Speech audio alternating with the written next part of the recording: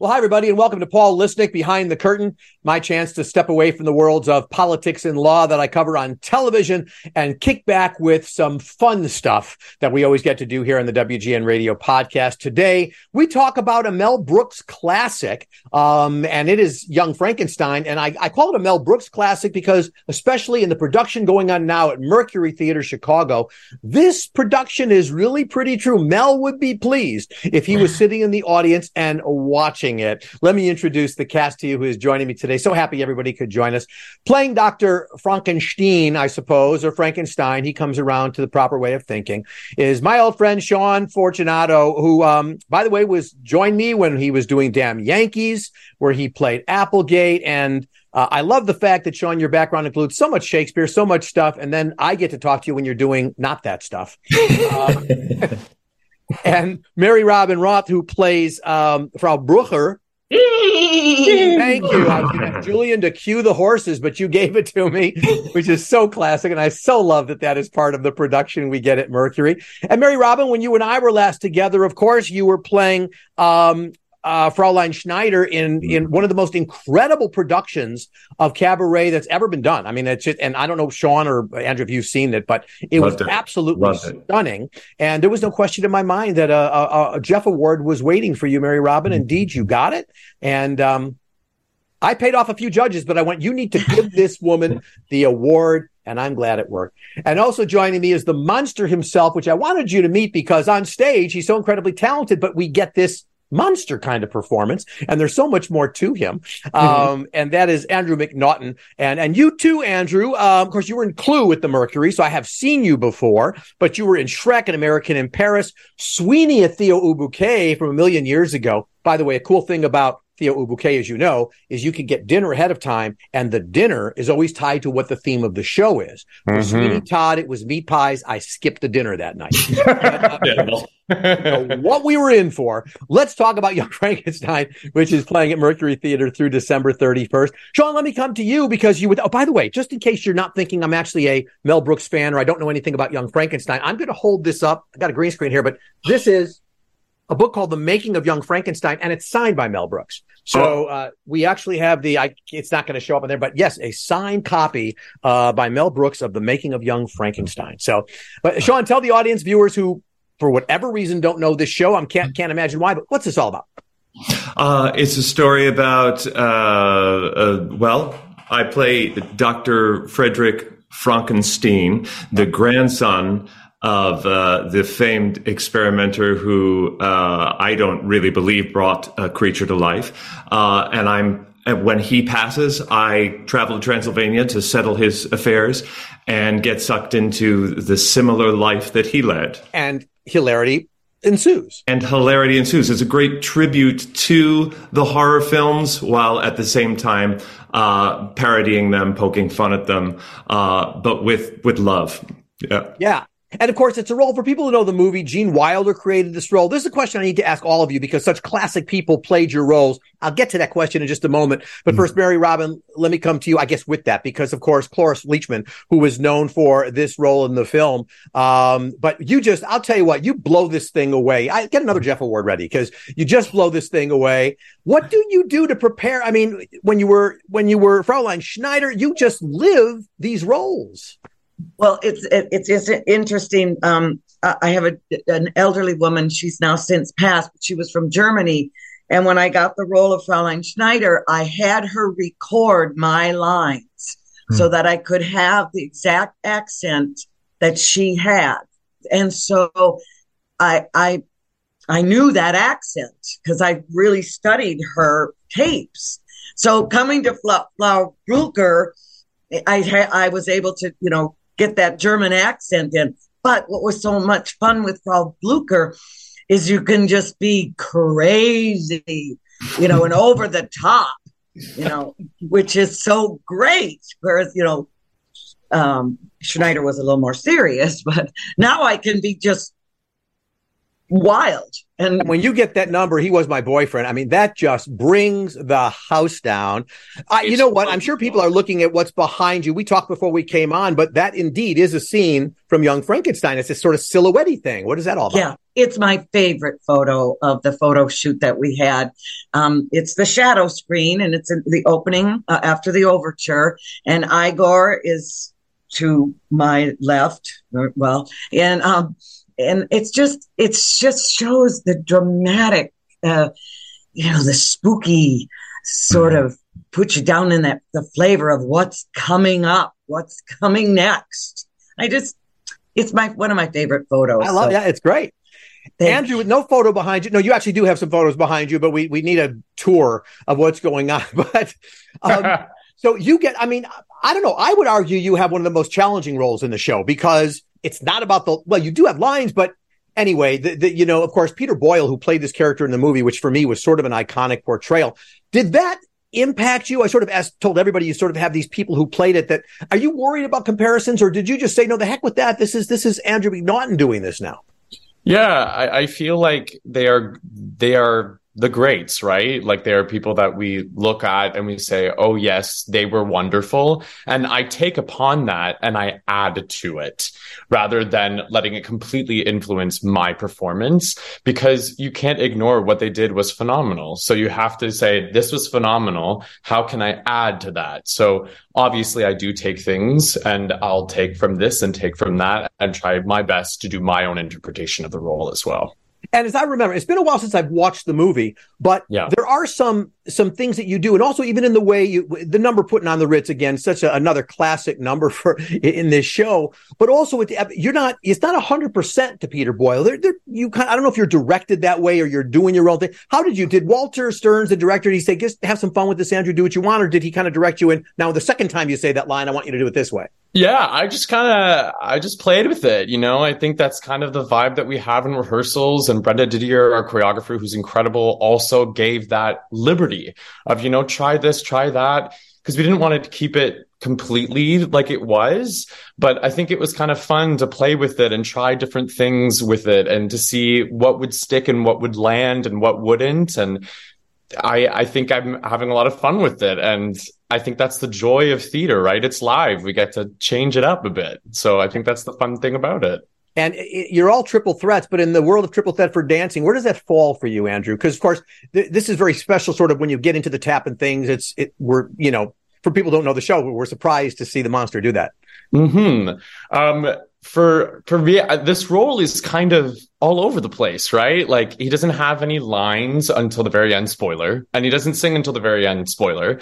But it's kind of one of those things where it's fun to explore the physicality and trying to express the different characters. And then at this point, Frederick Frankenstein, for Putting on the Ritz, decides to teach him how to walk, how to talk, and how to be a sophisticated man about town. So this is when the physicality throughout the entire song shifts for the monster. So for me as a performer, it really gets to dive into that triple threat aspect and really enjoy the dance part of it as well, which is really exciting for me as a performer to get to explore. Yeah, and sure. Sean, for you, I guess that same kind of question about having had Gene Wilder do it in the movie and Roger Bart, who of course is amazing, do it on Broadway. I did see the Broadway show. I don't know if you saw it, but any influence there, or because I think we get Sean.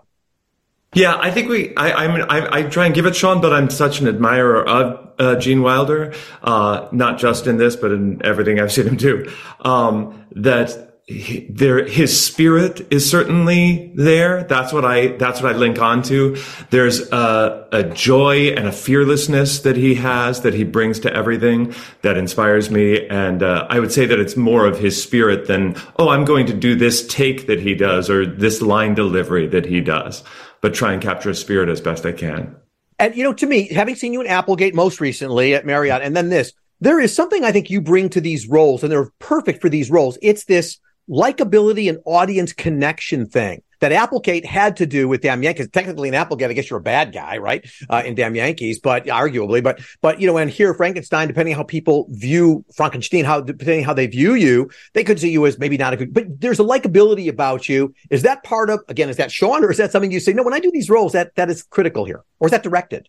I guess you should ask them if that's part of me or not. I think it's Sean. He's a very likable person in just as Sean Fortunato, just a very kind and generous and plays the truth. You know, it's very truthful. Very truthful. Yeah. So it's typecasting. Yeah. I will say that that's something that I think has been a strength for our cast is that, and it's something that, well, you've read the behind the scenes stuff from the show, that they all talk about playing the honesty of the moment and playing the incredible sincerity and commitment to the truth, and that their commitment to those things in these high stakes situations is what makes it so funny. That if we were just making faces and it wasn't connected to anything, then I don't think that people would enjoy it.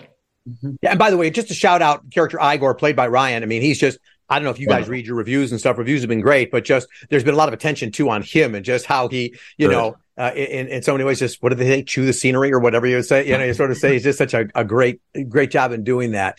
And Mary Robin, let me ask you. I mean, there has to be some pressure. This is a Mel Brooks show. And so you can't take Mel Brooks out of it. You can't, you know, as I said, I think Mel Brooks would love this production if he saw it. But in what way, through the direction of Walter, maybe Eugene, the musical director, but in what way is the Mel Brooks feeling there? Is there constant reference to, well, here's how Mel would see it or whatever? Or once again, are we getting the Stearns and Eugene production here, and we don't worry so much about Mel Brooks? I didn't worry about the Mel Brooks because I don't want to copy. I mean, yes, the flavor is already there, the Mel Brooks flavor. I just have to embellish it, and I have to personally find my connection to that, Mary Robin's connection to that, and Frau Blucher's connection. You know, I'm not into imitating or any of that. It has to be mine. It has to belong to me, and that works. Thank you. And Andrew, in playing in doing your role, I guess the same kind of thing. What kind of preparation? I mean, because again, you have to be, unlike the other ones who can say, well, I'll just memorize my lines and I'll do a great job with my lines. But, you know, I'm not sure when your first line actually shows up on what page of the script it is, but you've got an awful lot to do where you just have to be able to take some focus and some attention by just being there and grunting. Yeah, no, it took, at first I was like, going through the script and going, oh, yes. And in between the lines, there's a stage direction that says grunt or roar. I was wondering about that. So that's what it says. Okay. So it says that. So you kind of have to, that's there. So, you know, you kind of take it. And what I did is I would create a line that the monster would be thinking or saying. And so the intention is there. And sometimes I would talk to my other castmates and be like, this is what my intention is in this moment. If this helps you, if this doesn't, then let it go. But this is kind of where I'm going with this. And it kind of helps some scenes move. And I think it was like a rough draft to help me as a performer, really help me go through the scenes and go, oh, yes, this is my intention here. And this is what I'm doing here, kind of thing. And Sean, how do you, when you see Andrew doing his thing, do you in character, what was did you sort of say, I kind of step back from this and let him do his thing? Did you say, well, we're a partnership here? You know what I'm saying? So here he's doing it. You don't know what he's going to do because the script is very, you know, not clear about just, it says grunt. And then here he brings all this fantastic stuff. What was going on in your head as you're first working out the rehearsal process with him? Well, it's funny to think about the fact that he doesn't have lines until late, because I don't think of it that way, because I feel like I'm having a conversation with this character, because the way he communicates is usually really clear to me, unless there's times where my character is not supposed to be understanding it. But most of the time, it feels like we're having a conversation, even if he's only making noises. So, yeah. And Mary Robin, so you, of course, we learn a lot about the townspeople thanks to you and what they're doing on. What this ensemble cast is just so amazing. And I'm thinking, Mary Robin, I think I'm hearing lines that I don't remember from the movie, The Broadway. I don't want to give things away because they're funny, but I'll just say one line about a gay bar, for example. I'm not remembering that before. Is there some lines that got added in here? They bring the house down, but I don't remember them. No, I don't think that was added, was it? Was it added? I don't think so. I got to go back. Okay, maybe it was there, and I just never. I'm gonna go back. There are certainly things that were added to to the musical from the film. So that's not in the film, but the material that you hear is going to be things that are part of the script. There's a couple of times where there's a little bit of freedom with ad libs, which certainly seems like it's in the spirit of the piece. But for the most part, what you're hearing is from the script. Yeah. And the reason I raise the question is because I know that when a script gets released for more general use, in other words, after Broadway, like, for example, I recently saw What the Constitution Means to Me, very different thing than we're talking about here, but there are script changes in it. And so in exploring that, I found out that, yes, once they decided to release it for production around the country, they made some additional changes and did some things that then have to be standard around the country. So I began to wonder, because I haven't really seen Young Frankenstein produced since Broadway until you guys, at least I haven't. And so I kind of wondered, were there actual script changes made as it then went out?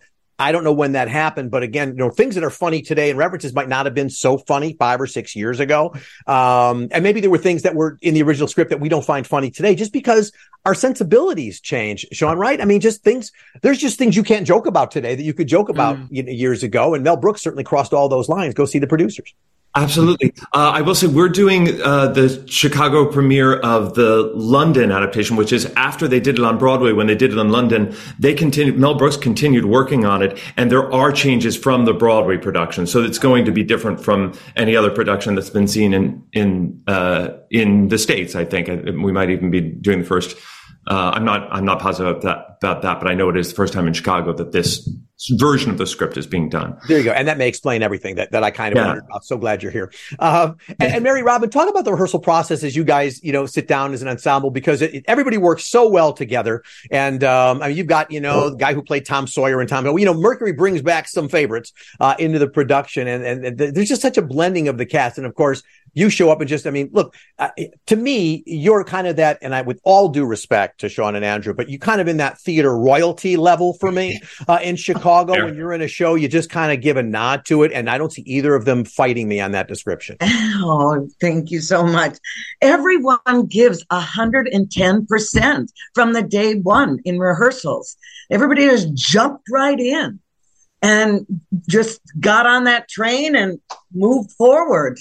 And we're still doing that. We're still on the train, moving forward. And it's so great to watch everybody give 110%. They give everything. And you're playing till December 31st, so you've got time to ride that train. And the other thing I've got to tell you, Andrew, and I know you were in Clue, but I made the comment.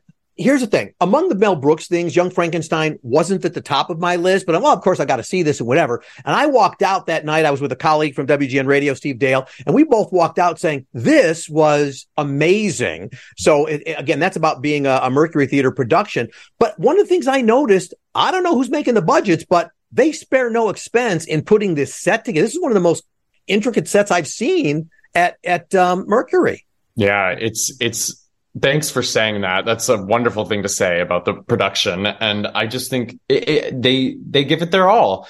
They say, I think they continue to say it. Walter says it all the time, small theater, big dreams, which is exactly what it is. They give it their all, and they were still adding value to the production. Even during previews, they were adding multiple lights during putting on the Ritz. And now we have incredible lights during Ritz that we didn't have like the day before. They keep giving. And that's what I love about Mercury Theater Chicago, is that they really do love the craft. They love theater, and they love giving it their all. Yeah. And the staff even wears Young Frankenstein white coats. Right? I think I told them they need to be selling those because people would buy them. So they really play it to the hilt. Sean, you've all performed in many, many theaters around, but just in looking at some of the things you've done, what is it that's sort of different about being in the Mercury Theater production than maybe the way you get directed at Marriott or some of the other places that you've done some of the Shakespeare's? It's wonderful to get to do a big musical like this and yet still feel intimate. Like, even though there's, 200 and whatever seats there, it still feels like people are never too far away. So we get the immediate response. We feel it more. We feel the response from the audience more, not only quicker, but fuller. like they're closer, and when there's that many people, when it feels like they're more in a big room, then they feed off each other and we feed off them, and it just makes it more exciting. Do you prefer the proscenium style rather than the Marriott, or in the round? There are different challenges and different thrills about both. So it's not, for me, it's not a preference. It may be moment to moment. Oh, I wish this moment would be more fun if it were in a proscenium or in the round. But overall, I enjoy performing in all kinds of spaces. Yeah. And speaking of playing to the left, by the way, when I was there, I didn't come opening night. I could make it. I was there on a Saturday night. And Mary Robin, this woman who sat in front of me must have thought she was seeing The Bride of Frankenstein, or at least she wants to be in The Bride of Frankenstein, because she had that Elsa Lanchester hairdo thing going on. So I went back out to I says, I have got to change my seats, because I got The Bride of Frankenstein sitting in front of me, and you can't anyway. So I changed my seat. But it was basically sold out that night. So they were like, Paul, we're trying to help you here, but there's not a lot here. But, especially in your number, the boyfriend number, because, of course, you've got to keep the rhythm. You've got the orchestra behind you, and you got to stay with it. But the laughs are so heavy. How do you manage playing the laughs, but not losing the timing, the rhythm, the beat? Is that a challenge, or maybe not? Well, it is a timing thing, and you have to listen to the laugh and see the crest of the laugh. Is it coming down? And then I can jump in when I feel the crest coming down. But I know who you're talking about. I think she had a brain on her lap, didn't she? I don't know. I was not happy, so I just kind of moved. Was she one of those, Phil? Yeah, she had a brain in a jar on her lap. Okay, so look, there's no bigger fan. And if she's watching this right now, please go again and again. Just sit in the back row. So, and how did you see? You see that, Mary? Did you see her in the audience? You saw that? Yes, she was right there, and I saw this brain that looked like the brain that was on the stage. Well, I collect props, so if you can steal me one of the brains that's on the stage, I add it to the prop collection. Lord knows I have an original Zero Mostel drawing that he did of himself as Tevye, so we got to do that. Andrew, what about you playing off the audience? Because again, so much what you do in the grunts, how do you play off the audience laughs? Right. Yeah, it's kind of one of those things where we talked about this as well, where I think the monster becomes aware more and more of the audience, especially at the end of Act 1. I don't want to give anything away, but he becomes aware of the audience. So it's kind of one of those things where I kind of play with that as well, where they're part of it and he's involving them and he's aware of that. So it's kind of like what Mary Robin just said. It's kind of like you just kind of, from that point, you listen to them on the decrescendo of their laughs, and you kind of jump in and you kind of join with them. You're not, but when you've got a song, you can't forget you got the band is behind you. You can't, right? And I don't know. Are there monitors? True. I know normally I kind of look around. I didn't look for this, but are you seeing Eugene in conducting, or are you just going with the sound? Yes, we do have one monitor on our, we look to the right and we see him. So at least we have him there, and he can see us. So that does help a lot. And so there are certain moments where he can communicate with us, especially if there's, laughter in that sense, or roars or whatever. Oh, so he can adjust a little bit. Yes. Okay, and he's the best, so that's easy to do. Yes. It's funny that you said you don't want to give anything away. I'm very conscious of not giving things away, and the story I love to tell is when I interviewed the story of the cast of Dear Evan Hansen, and I said I don't want to give it away, and they said, yeah, please don't mention. This was before we were up. Please don't mention that Connor dies. I'm like, he dies in the first 3 seconds of the show. What are we keeping from people that they don't need? The whole show is about the fact that he's gone. But okay, yeah. And Sean, your character again, it's more mild mannered, right? I mean, than some of the craziness you have surrounding you. But I almost see it's almost like you're kind of this isn't fair, but I can't think of a better way to word it right now. But almost like the straight man, as you're playing to so many of these comedic people who are behind you. Is that what's in your head? Are you saying, I mean, you're funny as well, but is it like, no, I don't mind being the straight. I don't mind letting the laughs go to that character. There is something structurally where he is more of the straight man, but he certainly does get his you absolutely have your moments, wackier moments, and that's something that I think that not that not every straight man gets, but it's a straight man that was originally played by Gene Wilder in a Mel Brooks, Gene Wilder script. So even the straight men have their wacky sides, and it's fun to let those out, but it's also fun just to ride on this adventure with these other crazy characters. Oh, yeah. Now, of course, Mary Robin and Sean, when you leave the theater, people sort of like, oh, I'm sure if they're still waiting, they know you were great and they want to tell you that. Andrew, do people know it's you when you leave? That's a good point. Leave some green on so you can say, I was the guy doing that? Most of the time, it takes me about like 25 minutes to leave the theater, just to take all the makeup off. And then by the time I walk out, it's pretty quiet, pretty dead. Like nobody's really there anymore. This week, it's Halloween week, so I've decided to just take the makeup off at home. So now I can leave the theater, and I do see a lot of people, which is great. And this is the week to have all of it on. So yeah, it is very nice. Yeah, I saw. By the way, and if you leave it on, what you might do is audition for Elphaba, because you're just a step away. Right. I could. From doing that. Listening. Yeah, exactly. Hey, I'm curious for all of you, because again, when I read your credentials, I read all this Shakespeare and all this classy stuff you do, and yet it always seems that, well, you're less likely to see me at the Shakespeare kind of thing than you are at pretty much a lot of other things.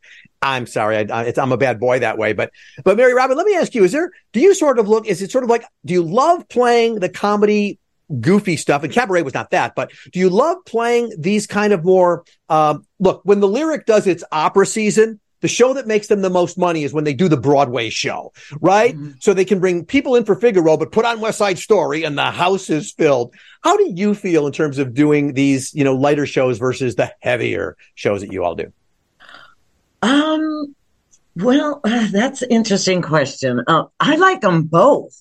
I just like the parts that I got some meat to them, mm-hmm. where you can just dig in to have some substance, whether it's comedy or drama. And I think to play comedy, you kind of have to have some pain in your life. Mm-hmm. That's my philosophy. In order to play comedy, you have to know drama. They go hand in hand. I just like meaty roles. I don't want this fluff stuff. I like to sink my whole life into it. Get some meat and chew it. You do that. I think most of us would agree. Some of the finest dramatic actors were comedians or are comedians. There is something about that, Billy Crystal. I mean, we name some, Jerry Lewis, even, who could step into certain roles. Remember when he was in, I just forgot the name of the show when he played kind of a mop when he was kidnapped. But anyway, they can do some dramatic roles that are amazing, even though we know them, as a funny guy. How about you, Sean? Because you do so much Shakespeare and serious stuff. Is this like The Break, or is this even more fun for you? It's funny because throughout they can attest to this, that I take it really seriously when I'm doing a comedy. It's not like I just go into rehearsal and laugh the whole time. There is a lot of laughter in the process as we're finding things, but there's also a lot of time spent doing the monotonous work of like drilling something over and over so that it stays funny. And there's a lot of, when you're working on a serious piece, there often has to be even more laughter in the rehearsal room just so you can get through it. So I love that balance, and it's something I do with my life as far as what TV shows I'm watching. When I'm doing a show like this, I can be watching something like Succession or something that might otherwise bring me down. But when I'm doing something heavier, then I need to be watching something that's lighter or more positive, like Ted Lasso or something like that.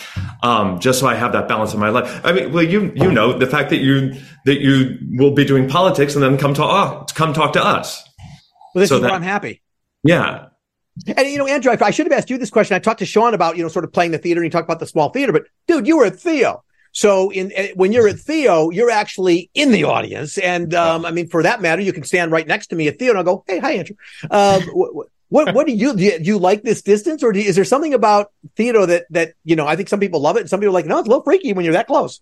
Oh yeah. No, the intimacy is I believe it's wonderful, especially in this space, because you really get to feed off of the audience, and the audience feels like they're right there with you. Sometimes when they're so far away, it's kind of hard to really feel the connection between the audience.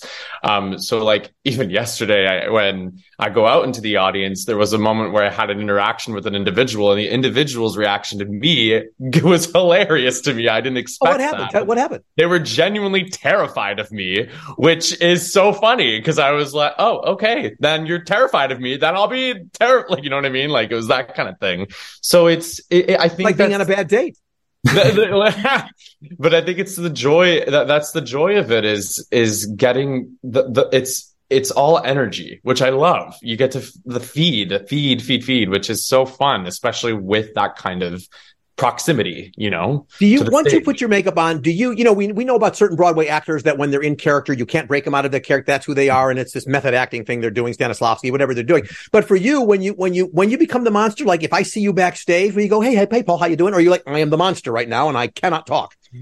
I mean, no, I'm all good. I'm still myself. How about the rest of you? Where are you on that, Mary Robin? I mean, Mary Robin, are you like, no, when I'm in character, that's it, you can't talk to me?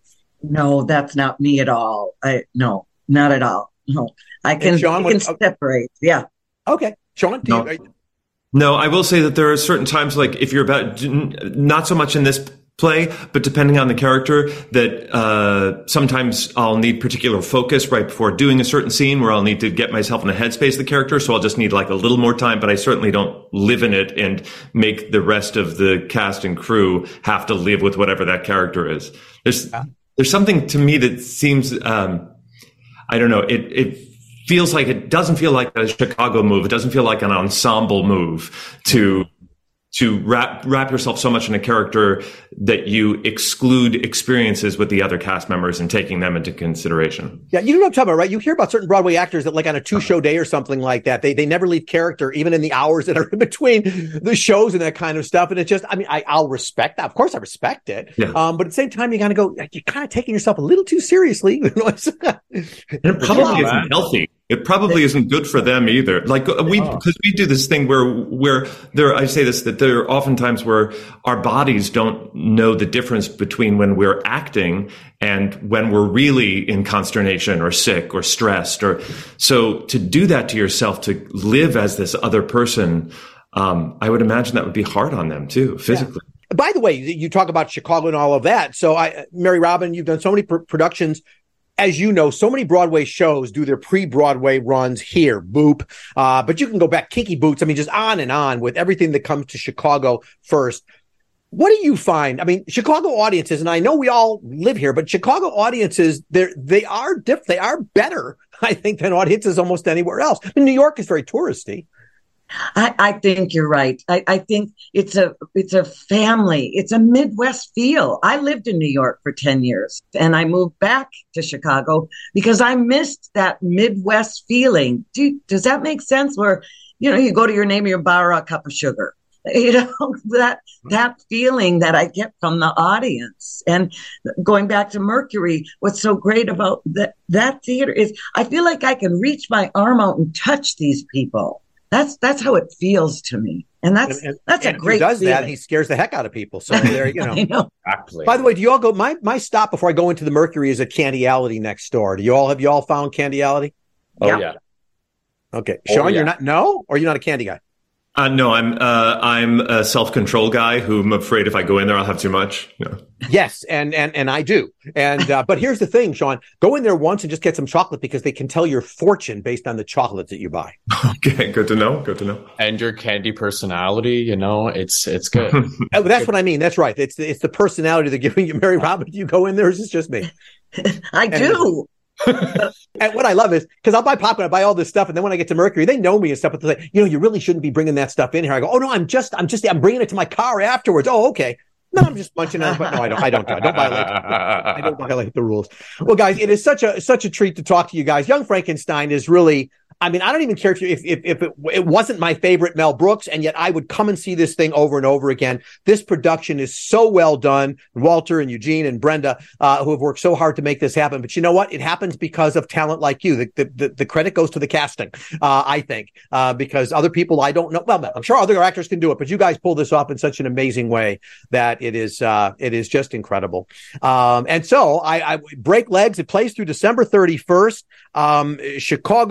Mercury Theater Chicago.com is where you can get tickets. And I was there, it was sold out, folks. So, this is selling well and is going to do well. And I encourage people not to miss this show. And next time we talk, Andrew, we'll get something a little nice behind you to put on a wall. Sounds good. Thank you, everybody. Break legs every night. I'm just kidding. Break legs every night. Thank you. Thank you, Paul. Thank you. Appreciate it. Paul.